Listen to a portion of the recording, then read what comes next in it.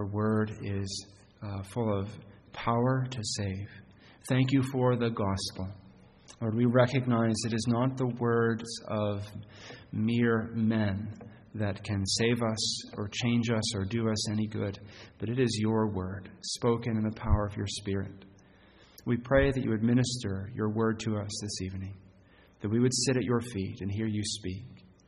We pray all these things in Jesus' name. Amen. The story of Abraham and his descendants, beginning in Genesis 12 and running through to where we're picking up the story in chapter 37 tonight, is a story marked by ongoing conflict and strife and sin and messed up families. And it's clearly this family is only sustained by the grace of God. We see this pattern starting with Abraham. We could go further back and look at Adam and Eve and Cain and Abel and their family as well. But we see it picking up in Genesis 12 with Abraham, and he has two sons. He's got Ishmael, the older son, his son by Hagar, the slave woman. And then he's got his son Isaac, who's the son of his wife Sarah.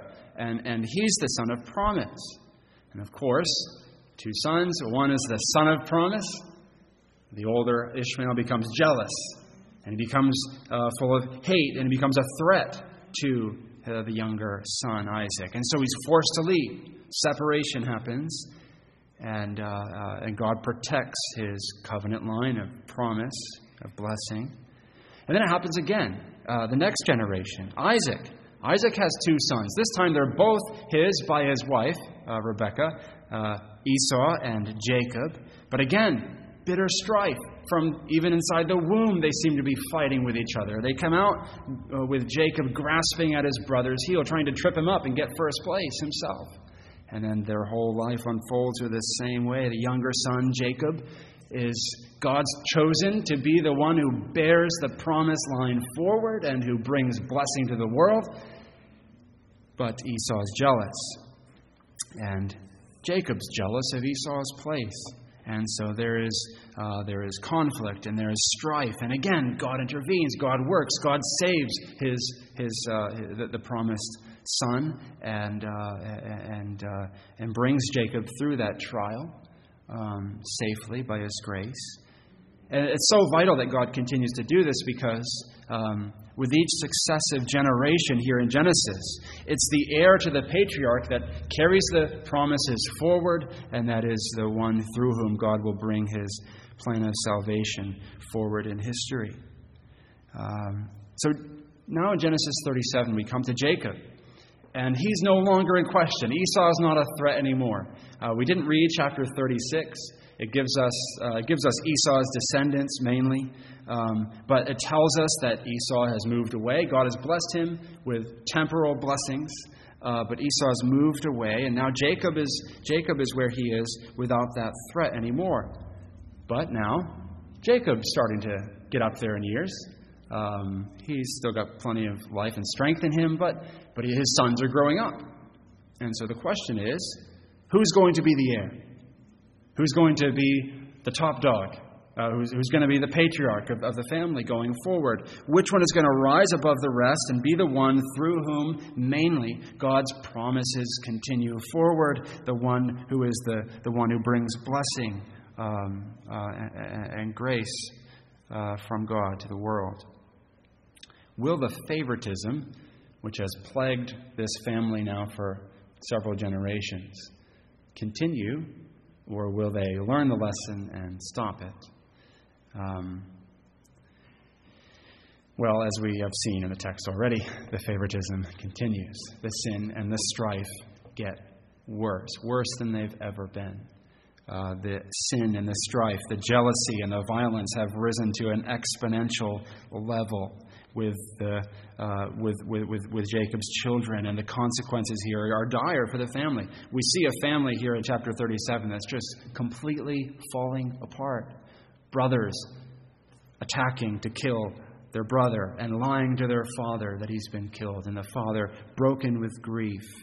And so we see here a display of the effects of jealousy run amok in this family. But we also see the grace of God yet again. Only the grace of God can save a family like this. Only the grace of God can overcome the jealousy that's on display in this chapter.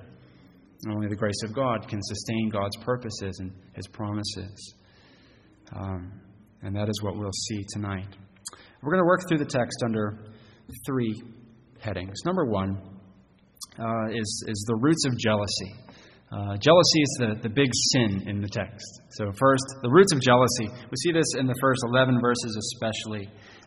This chapter is all about jealousy threatening to tear a family apart. And there are several circumstances in the text that we see that provide a fertile ground for the jealousy, shall we say. The first is that in the context here, Jacob is living in the gap between promise and fulfillment. So if you look at verse 1, verse 1 says, Jacob lived in the land of his father's sojournings, or the land where his father was a stranger, in the land of Canaan. Verse 1 is giving us a contrast with the end of chapter 36, which was telling us about Esau. Chapter 36 ends talking about Esau's family, and it says this: these were the chiefs of Edom according to their dwelling places in the land of their possession. Esau was the father of the Edomites. So you've got Esau's family, chapter 36, possessing their own land.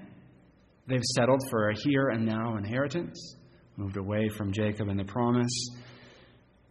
They're living the good life, no longer living in the gap between promise and fulfillment. But Jacob, poor Jacob, is still a stranger, like his father before him. He does not possess the land. He's a guest. He's a pilgrim in the promised land. They've got the promise that this land will one day be theirs, but they're not going to see that with their own eyes. So Jacob's in this gap, waiting for the fulfillment of God's promises. And life in the gap, waiting for the fulfillment of God's promises, is hard. You've got to live by faith.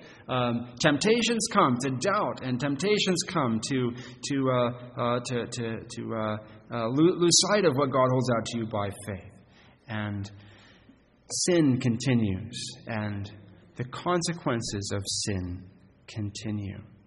This is the first warning this text is giving us here tonight. Jacob and his family are in a vulnerable place. It's not wrong. It's where they should be. But they're not being vigilant to guard against temptation.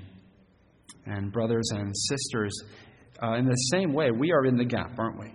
Between promises given and the promise to be fulfilled. Christ has come. He's fulfilled so much, but there's still so much ahead that's been promised to us in the heavenly inheritance. And we need to keep vigilant because temptation is still present and sin is still present, and the consequences and the bite of sin is still present. We need to guard against these things. If Jacob had maintained a greater spiritual vigilance for himself and his family, surely some of the pain of this chapter would have been avoided. Another piece of the context here, leading up to the jealousy that we see, is found in Joseph himself. So going on in the chapter, verses 1 and 2 tell us, verse 2 and into verse 3 tells us a bit about Joseph. The problem with Joseph is that he is just so good all the time. He's that annoying sibling who is always doing the right thing. He doesn't slack off with his work. His older brothers are a mess. Some of them are Reuben. He's got scandal in his past. Simeon and Levi, they've massacred a whole city. These guys they've got a lot of baggage. But Joseph's the good kid.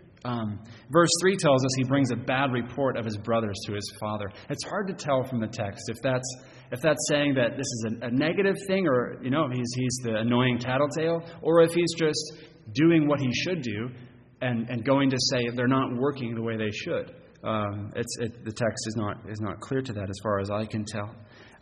Maybe he could have used a little more discretion. The text does say that he's 17, so he's young. But the Genesis as a whole presents Joseph as a model of righteousness and integrity, a sterling character, and so I think we want to see this in the best light here.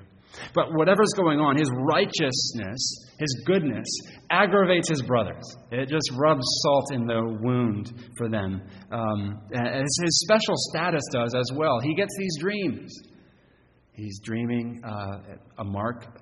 These aren't just ordinary dreams. These are clearly divinely given dreams, marking him out as chosen by God for some special purpose. The brothers aren't getting dreams from God, but Joseph is.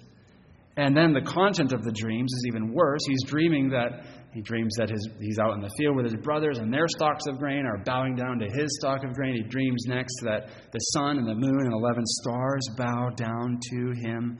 And it's all, right, he could have used perhaps a little more discretion about how he shared these dreams. But it's all pointing to the fact that here's this one who is perhaps being singled out by God for great leadership in this family. But this just aggravates his brother's jealousy. I don't think it's all Joseph's fault that it's aggravating their jealousy, because we see the same sort of thing with our Lord Jesus Christ, don't we?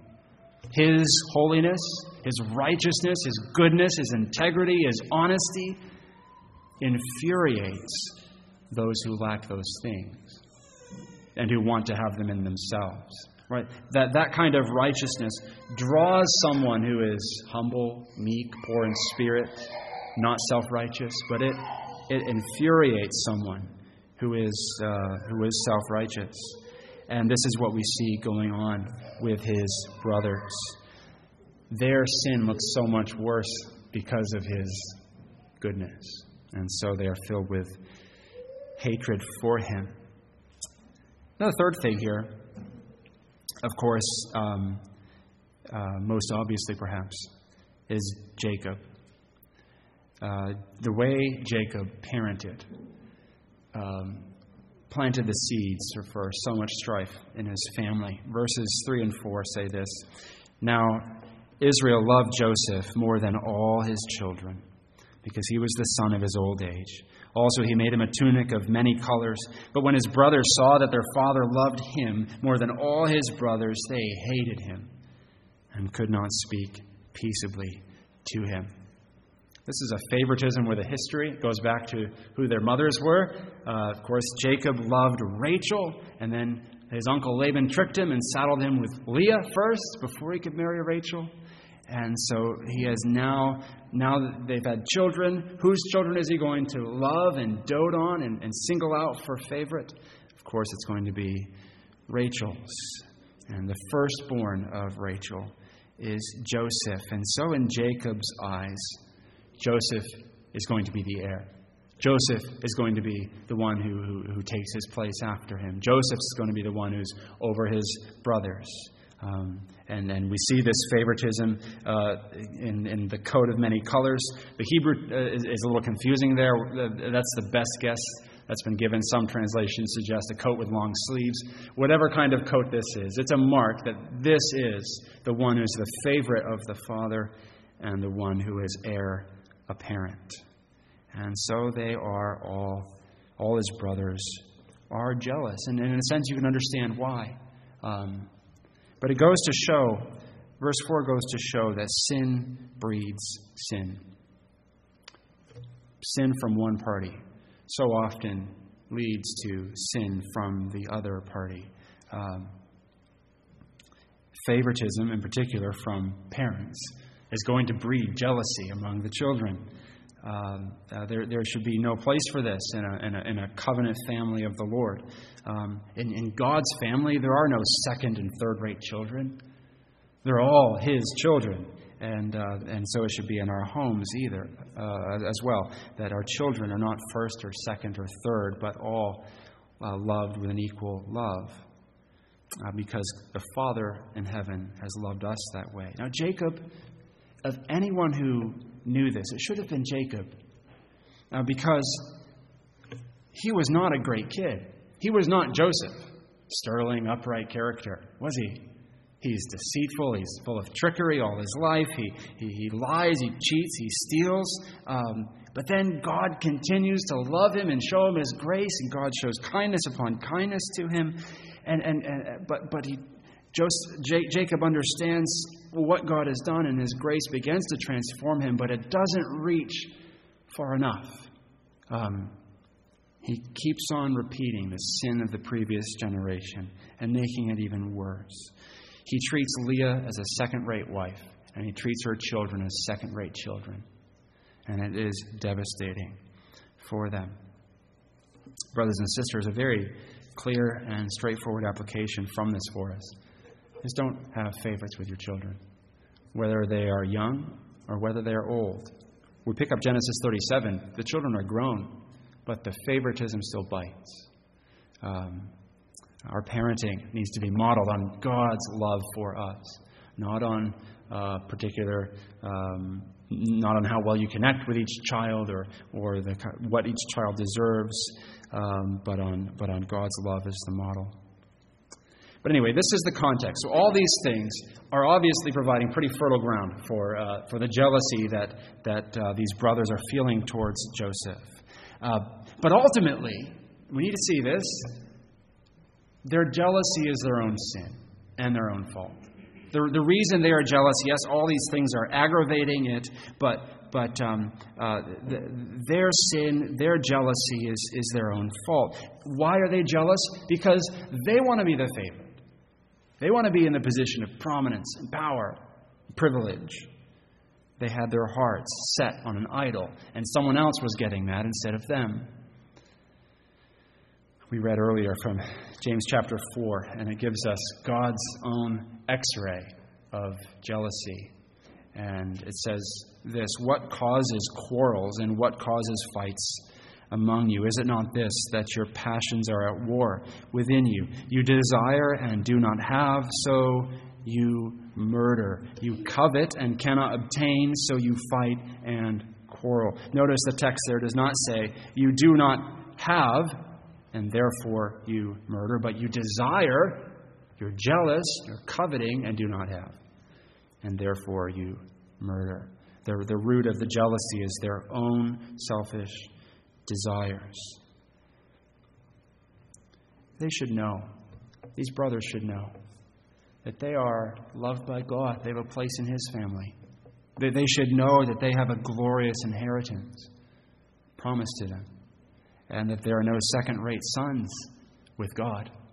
That should satisfy their souls. Even as they're grieved that their father does not love them the way that he should, they should rest in the greater joy of knowing that God loves them as sons, and God has an inheritance for them, that they have this wonderful inheritance in God Himself, but they're not content with that. They have an idol in their hearts. They want something else.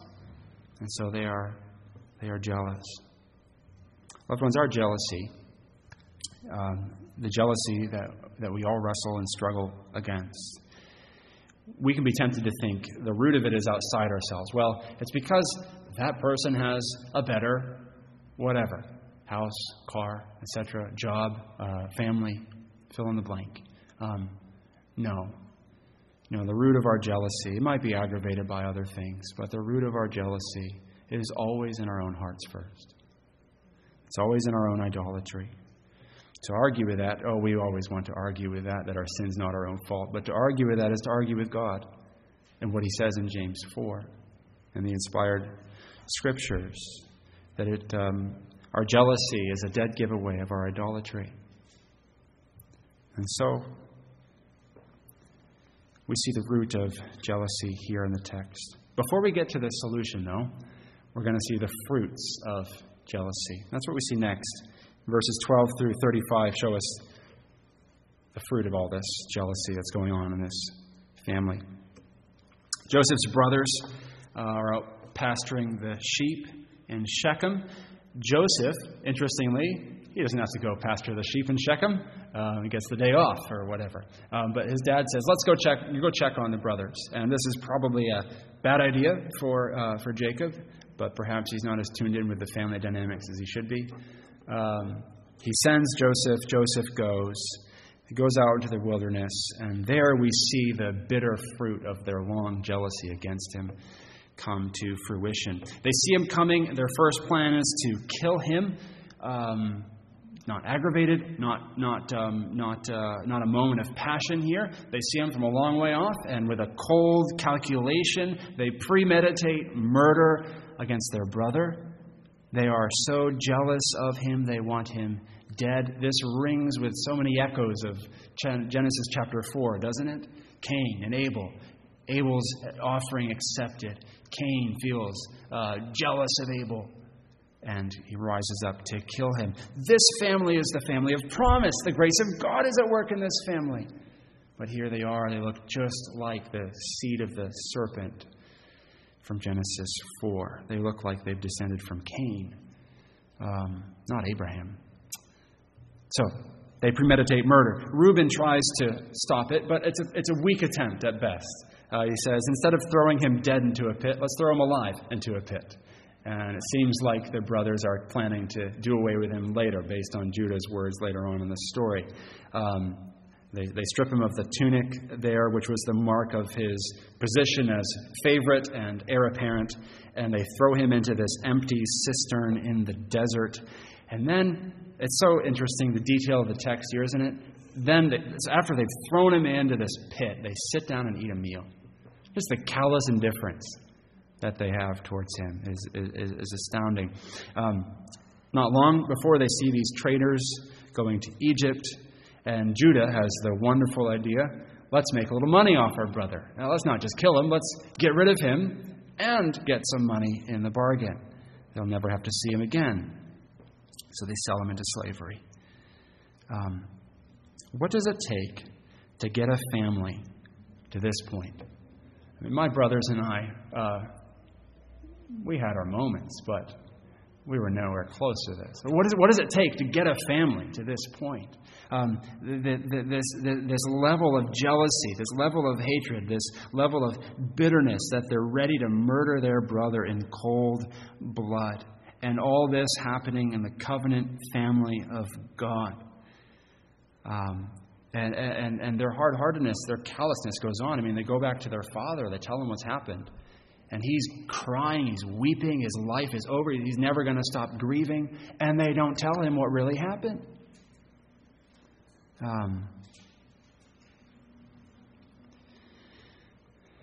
It is the fruition of their sin. It's the seed of jealousy which was planted in them long ago, the idolatry of their hearts, and it's grown, and it's grown, and it's grown, and it hasn't been checked, hasn't been stopped, hasn't been challenged, and now it's coming to its fruition. This is the fruit of the seed of jealousy, unchecked. Now, brothers and sisters, the drama of the text, the level of that the jealousy reaches is something that we will probably not see breaking out in our own lives. But the seed of every sin is in every heart. And don't think that being part of God's covenant family gives you automatic immunity to the effects of that sin, the effects of that jealousy. Guard your heart against jealousy. Guard against the smallest twinges of jealousy. Don't wait for it to get deeply rooted and ingrained and stuck.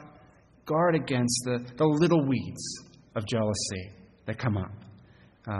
Because jealousy, however it grows and matures in a particular situation, will lead to death. Not the death, or not the level that we see here perhaps, but still the death of relationships, separation of friendships. James 1:15 lays this out so clearly for us. James 1:15, desire, when it has conceived, gives birth to sin, and sin, when it is fully grown, brings forth death. So don't be jealous over God's providence in someone else's life.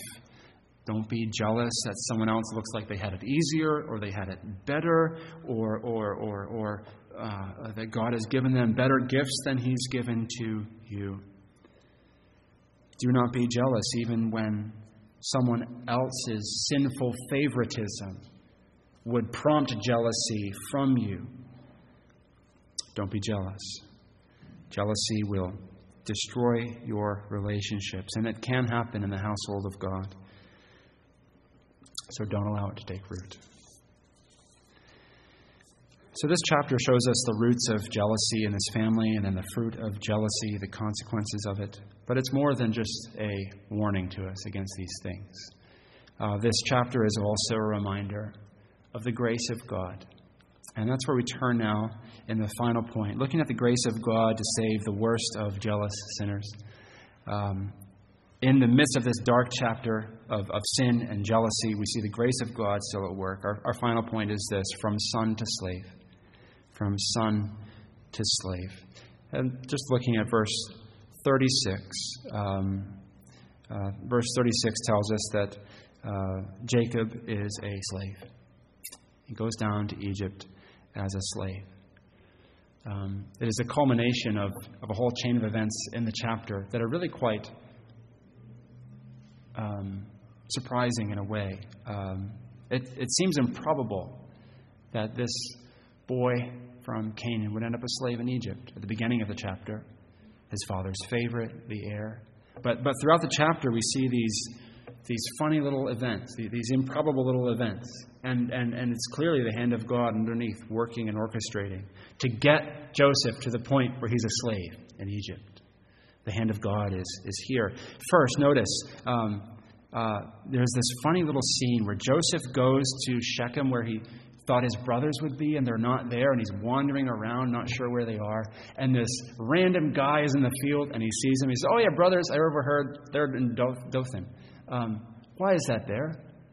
Well, because, right, it would have been so probable that Joseph goes, his brothers aren't there, he just goes back to Dad, back to Jacob. I couldn't find him. But we get this little scene to show us that there was this chance, random meeting where he just happened to be there, and the man who had just happened to overhear where they were going next. And so he goes on. He's inevitably moving towards slavery in Egypt. And he goes on to his brothers. And Reuben saves him just in time, but doesn't quite save him enough. And then, oh, hey, look, just so happens there's a band of traders going to Egypt of all places. Just in time, and he's sold to them. God's providence is driving these things. Oh, yes, man's sin is making a mess of all these things, but God's providence in the midst of that and through that is accomplishing His saving purpose. God is orchestrating a glorious salvation even through the sin of His people. He's getting Joseph to Egypt on purpose. God is at work here. God, by His divine wisdom, yes, He's given Joseph these dreams of being a ruler and being someone who brings blessing to God's people, and He's going to be. But first, God wants to humble him. He wants the Savior to first become a servant, a slave.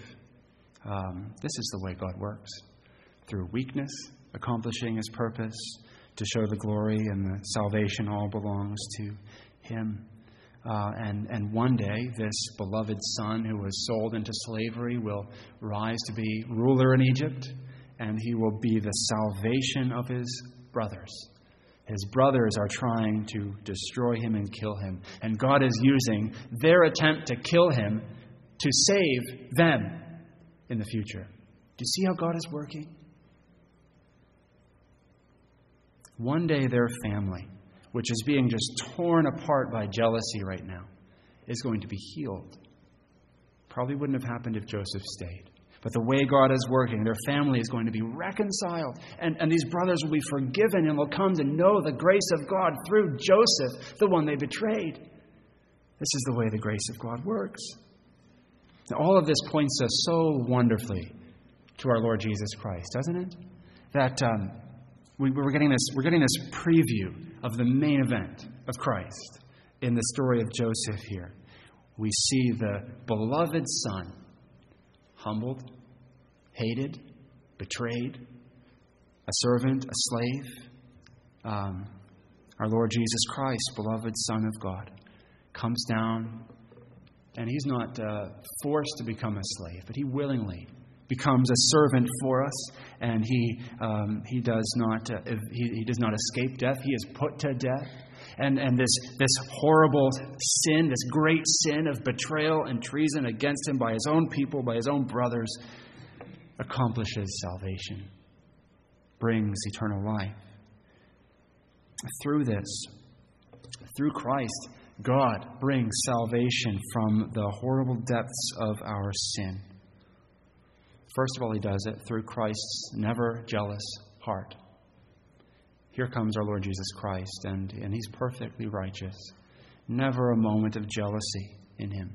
His whole life, He lives an obedient life where His heart is always grateful and always content and always resting in what God's done for Him.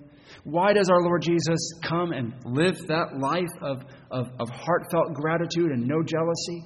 Well, He does it not for Himself. He didn't need to do it for Himself. He did it so it could be counted yours by faith. And then He goes to the cross. Why? Not for His sins. For your jealousy. For their jealousy. And then He rises from the dead. Give us a new heart. A heart that learns by His power and following after Him how not to be jealous anymore. Slowly, we learn it slowly, but we do learn it, loved ones, by following after Him. This is the antidote to jealousy. It's not just resolving to be less jealous, but it's knowing Christ and understanding that God has given you all He has to give in Christ. And if your heart's been filled up with a feast of the goodness and grace of God, you're not going to be jealous for lesser trifles. You'll be just overwhelmed with gratitude that God has saved you. You're not jealous at someone else's providence. And then also that the more you know Christ and follow Christ, you'll learn to love as He loves. Philippians 2 talks about this, doesn't it? It says, count others more significant than yourselves. You know how Christ humbled Himself for you. And that these things, brothers, are what will free us from jealousy. So praise God for His grace and seek Him for His grace for these things. Let's pray. Lord, we thank You for our Savior. We thank You for how perfect a Savior, how wonderful a Savior our Lord Jesus is. We thank You for the way Your